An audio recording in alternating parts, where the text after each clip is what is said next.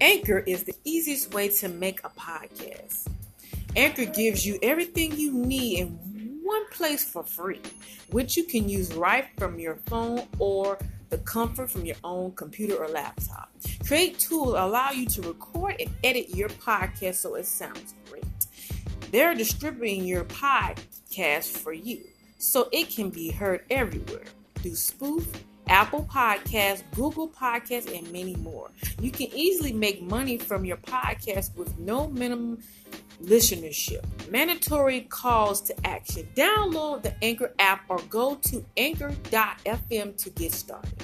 Thank you.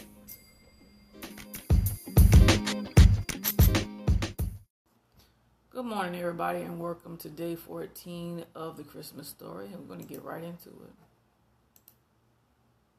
Many people have negative views of Christianity because they found it condemning.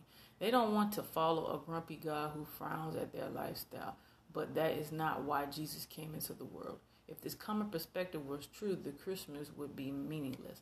If Jesus came into the world simply to condone it, then there would be no hope for sinners like us. Thanks be to God that this is not true. Christmas is the coming of the Son of God into the world, so that we might not be condemned. Jesus came to pull us out of the condemnation and give us new life in the gospel. Jesus came to save us from our sins when there was no other hope. Jesus died on the cross for our salvation and not our condemnation. All those who put their faith in him are not condemned, but are saved according to the kindness of the Father. Christmas was the proclaim of good news to those in need of salvation. So the word of the day, reflection question is, do you normally view God as someone who saved or condemned? Why? And do you think this is? See, this is a whole topic by itself because a lot of people have misconceptions about what God really does and how he really is and how do he really think. And a lot of times you really, really need to know who God really is in your life for yourself. It's okay to hear people give you word of mouth and telling you, but you really need to have that one-on-one relationship. Like, what does God look like for me in my own personal life? See, a lot of us will look at this question and say, do you normally view God as someone who saves or condemns and why do you think that's so? For me, God does save us. And then if we do wrong, he will convict our spirits. And I say this is because if you're committing sin and doing it over and over again, somehow, some way, you're going to wonder if it's the devil when it's actually God, because you've been behaving the same behavior time and time again. You have to change your routine and change the way you proceed certain situations in your life. God will save you. He will. You have to put the footwork into going out and doing a lot of these different things. You have to try. And if you don't do right, he will punish you for your wrongful doing. That's just how that works. We live in a world where people are afraid to be honest about themselves and who they are because of what society think about them. And the problem is we so busy putting God on the back burner, but we really need to put God center front in our lives.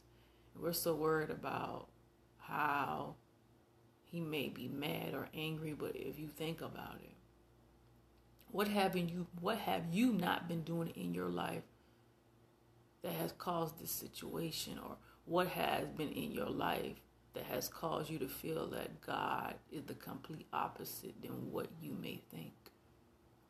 See, when people don't teach you the proper way of understanding the Bible and Scripture, this is where you get a little bit confused by what's really taking place. When you take time out, and I know a lot of people struggle with reading the Bible, so the YouVersion app has an audio version now that you can use and just kind of understand and just kind of listen to what it's saying, because a lot of people are visual learners or physical learners or audio learners, where they have to listen to what it's saying, and if you listen to it, you can write it down and kind of understand what it really means when you sit down and just dive into the Word of God. And this question here can go in 5 different ways, but for me, like I said, he saves and condemns. He saves you from yourself, but he will condemn you if you're doing wrong. It's no right or wrong answer. It's just as simple of an opinion. Okay. All right, the next point.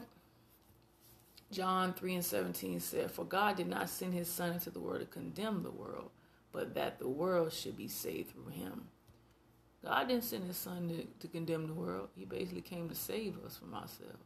And that question can be a little bit confusing as I go back and think about it. He came to save us.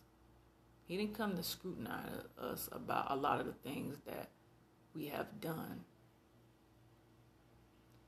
And the way God views us, even I get a little tongue twisted. That's why I said it was an opinion in the question that was asked. That's just an opinion.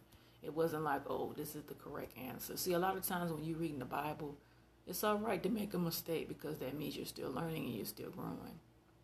But he comes to save us. He really does, to be honest. And his son, Jesus, came down to save us, not to push down on us for all our wrongful doing. A lot of us want to be saved. A lot of us want to be delivered. A lot of us want God to rescue us. But we got to put in the footwork for it to come to pass. We have to do that simply because we want eternity with God, right? So what do you need to do for yourself for it to happen? Okay.